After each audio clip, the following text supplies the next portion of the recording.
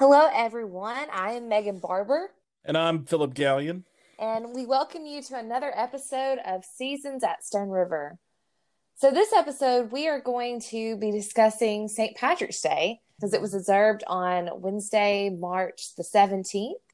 So, it's the feast day of St. Patrick, who is the patron saint of Ireland.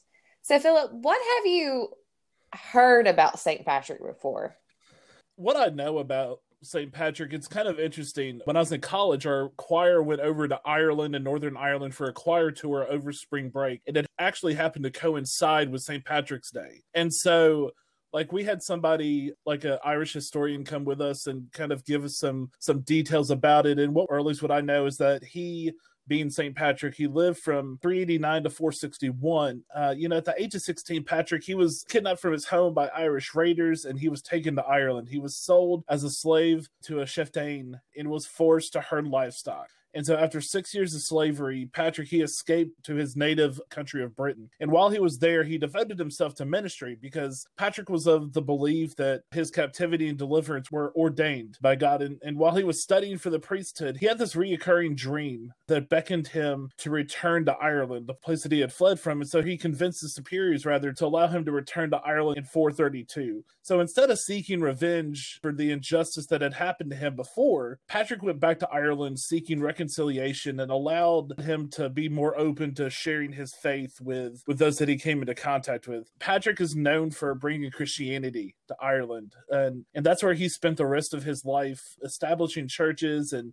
the monastic communities across Ireland. He's got a legacy, he's got the influence, and so I find it remarkable that he would be willing to forgive and to seek the welfare of those who have harmed him. So, Megan, what do you like when you hear that story and when you hear his response to how he was treated? Like, what does that bring up? It's fascinating because that is not most of our human nature response, right? Yeah. Just to forgive those who have caused us harm. But to go back to the country in which he was held captive and to seek to bring his Christian beliefs and how God had brought him from captivity to deliverance and to share that with the people of Ireland, inspiring, because I don't know if I could have that same response. Absolutely. There's a lot of things that are problematic, I think. But for God to do that transformative work in him, to bring him from the place of anger and the place of hurt and shame, to reconcile him back home,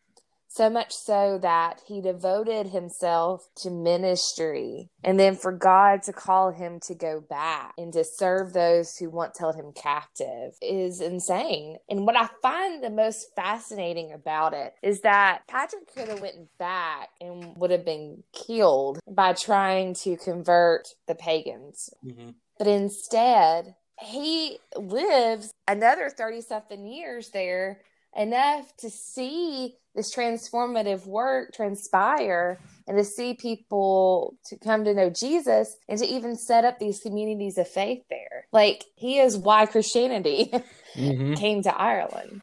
Yeah, and you see almost a different response from Patrick than you see from Jonah, because God told Jonah, hey, you're going to go over to Nineveh, and Jonah's like, oh, absolutely not, and heads the other direction. He wants nothing to do with it. And so instead of having that response of Jonah, Patrick did something that is pretty countercultural to what probably back in the day that he was taught to do, because Britain was a safe place for him. But he believed that God was calling him to step out into faith and go back to a place of vulnerability and be able to share the gospel that way. So there's a couple of different legends of St. Patrick that I want us to talk about. When you think of legends of St. Patrick, what's one that comes to your mind? One of them is definitely the story about driving the snakes out of Ireland. He was undergoing a 40-day fast. On top of a hill while he was doing this fast, that a bunch of snakes started attacking him. And so it's believed that St. Patrick actually drove these snakes into the sea. And so then he rid all of Ireland of these snakes, and snakes have never been in Ireland again. And I think what's quite interesting to note with this legend is that there doesn't seem to be any fossil evidence that snakes ever existed in Ireland. Who knows? It could have been like an Aesop fable. Yeah. Mm-hmm. Like, this is why there's no snakes in Ireland. But it's quite fascinating to think about this story that's attributed with him. Yeah, absolutely. It's really fascinating because this was one of the things that our tour guide, when we were talking about St. Patrick when I was in Ireland, that he brought up. And it's just super fascinating. And another one that we were talking about too is the legend of the Shamrock. And this story goes that Patrick, he was witnessing to the pagans in the land by using a shamrock to explain the Trinity. You know, we look at a shamrock, it's a 3-leaf plant on one stalk. Likewise, the Holy Trinity is 3 persons and one God. The shamrock is considered the national flower of Ireland. And St. Patrick is often portrayed with holding it. You know, Megan, on Wednesday night, you and Ted have been going back and forth talking about the Trinity in its different pieces. And so when you hear this, like, how does that resonate with what y'all have been talking about on Wednesday night so far?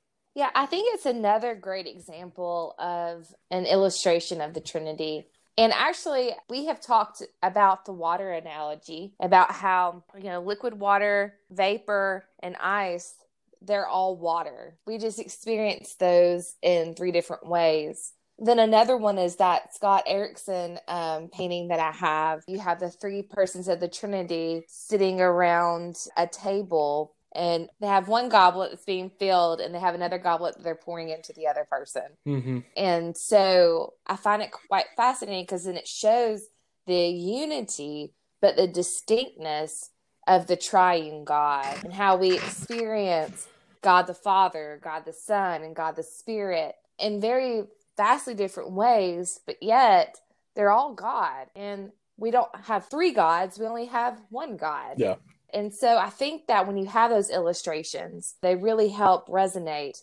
And I think back to Christmas. So this year we actually got an upside down tree. And the story behind it, very similar to this legend, is of Saint Boniface. And apparently Saint Boniface had saw a bunch of pagans worshiping a tree, and it happened to be a cedar tree. And then he cut the tree down, and then he turned it upside down and showed them the Trinity. And so we hear these stories about how these saints took some of the very ordinary concepts that were in everyday culture of that time, and they reinterpreted or right-interpreted, right? So when we look at this idea of these saints using these very ordinary things to explain their faith, it really makes me think of a lot of Jesus's parables, where he takes what's around them, like the mustard seeds that are growing or the fig tree that they pass by, and the fields and the farmers throwing the seeds. And he uses all of these very ordinary, everyday things that people see on a daily basis to bring in the holy. And so just like this, I find Patrick taking something very common, a shamrock in Ireland, and these pagans were worshiping it in a different way. And he takes this that they've seen multiple times and say, hey, let me tell you about this God that I worship. Let me tell you about the Holy Trinity. And whether or not he actually ever did that, I still find it just so fascinating, and how it actually, just like I said, is so biblical for that to happen. And it makes me wonder if over time that our own evangelism has gotten more complicated than what it needed to be. That maybe we go back to some of these more simple concepts of taking the very common things or how we experience God in the ordinary everyday, and sharing that instead of these big grand stories that we feel like we must have, that just isn't our representation of how God has intervened in our lives. Yeah, because I think when we interact with people or when we encounter people for the first time, I don't think they're going to respond well to the first thing out of our mouths being, hey, do you believe in Jesus? It's going to be building relationships and finding and asking simple questions that show a deeper care for people than, hey, do you know Jesus? Because I think like that question is important, but in order to get there, we've got to peel back some layers first. and like forming relationships and being truly curious about someone's life and how we can like bring hope and healing to that, I think will be really important. Yeah, and I think that's what the story of St. Patrick teaches us. That from here we learn that there has to be forgiveness and there has to be reconciliation for things that are done wrong. It's again that idea of the restorative justice of God. Yeah. That, both the oppressor and the victim are both brought into reconciliation with God. And that's a hard concept, I think, for us to sometimes understand. But I think that's what St. Patrick teaches us here by going back and doing the difficult of sharing the good news with those who have hurt us. And like I said, I don't think a lot of us would just be able to do that, I guess, as gracefully as he did. And I think another thing here, again, is we should hate snakes. No. I personally do not like them and will be terrified of any kind of snake, whether it's poisonous or not. But that's for another day. Yes, there is a reason why Satan presented himself as a serpent in the garden. Right. No, but I do think that, again, it's standing firm in our faith, even in the midst of fear. Faith that is helping us overcome our fear. Yeah. And then I think that the last thing we take away is that concept. How do we recognize how God is moving in our ordinary, everyday parts of our life? And how can we take those experiences and share those with others? Yeah. So any other thoughts? This is something that I do like to talk about. And this is something that not enough people know about. And I think when we begin to dig deeper into the story of St. Patrick, I think there's a lot of lessons that can be learned from his life. And so this has been a really cool conversation.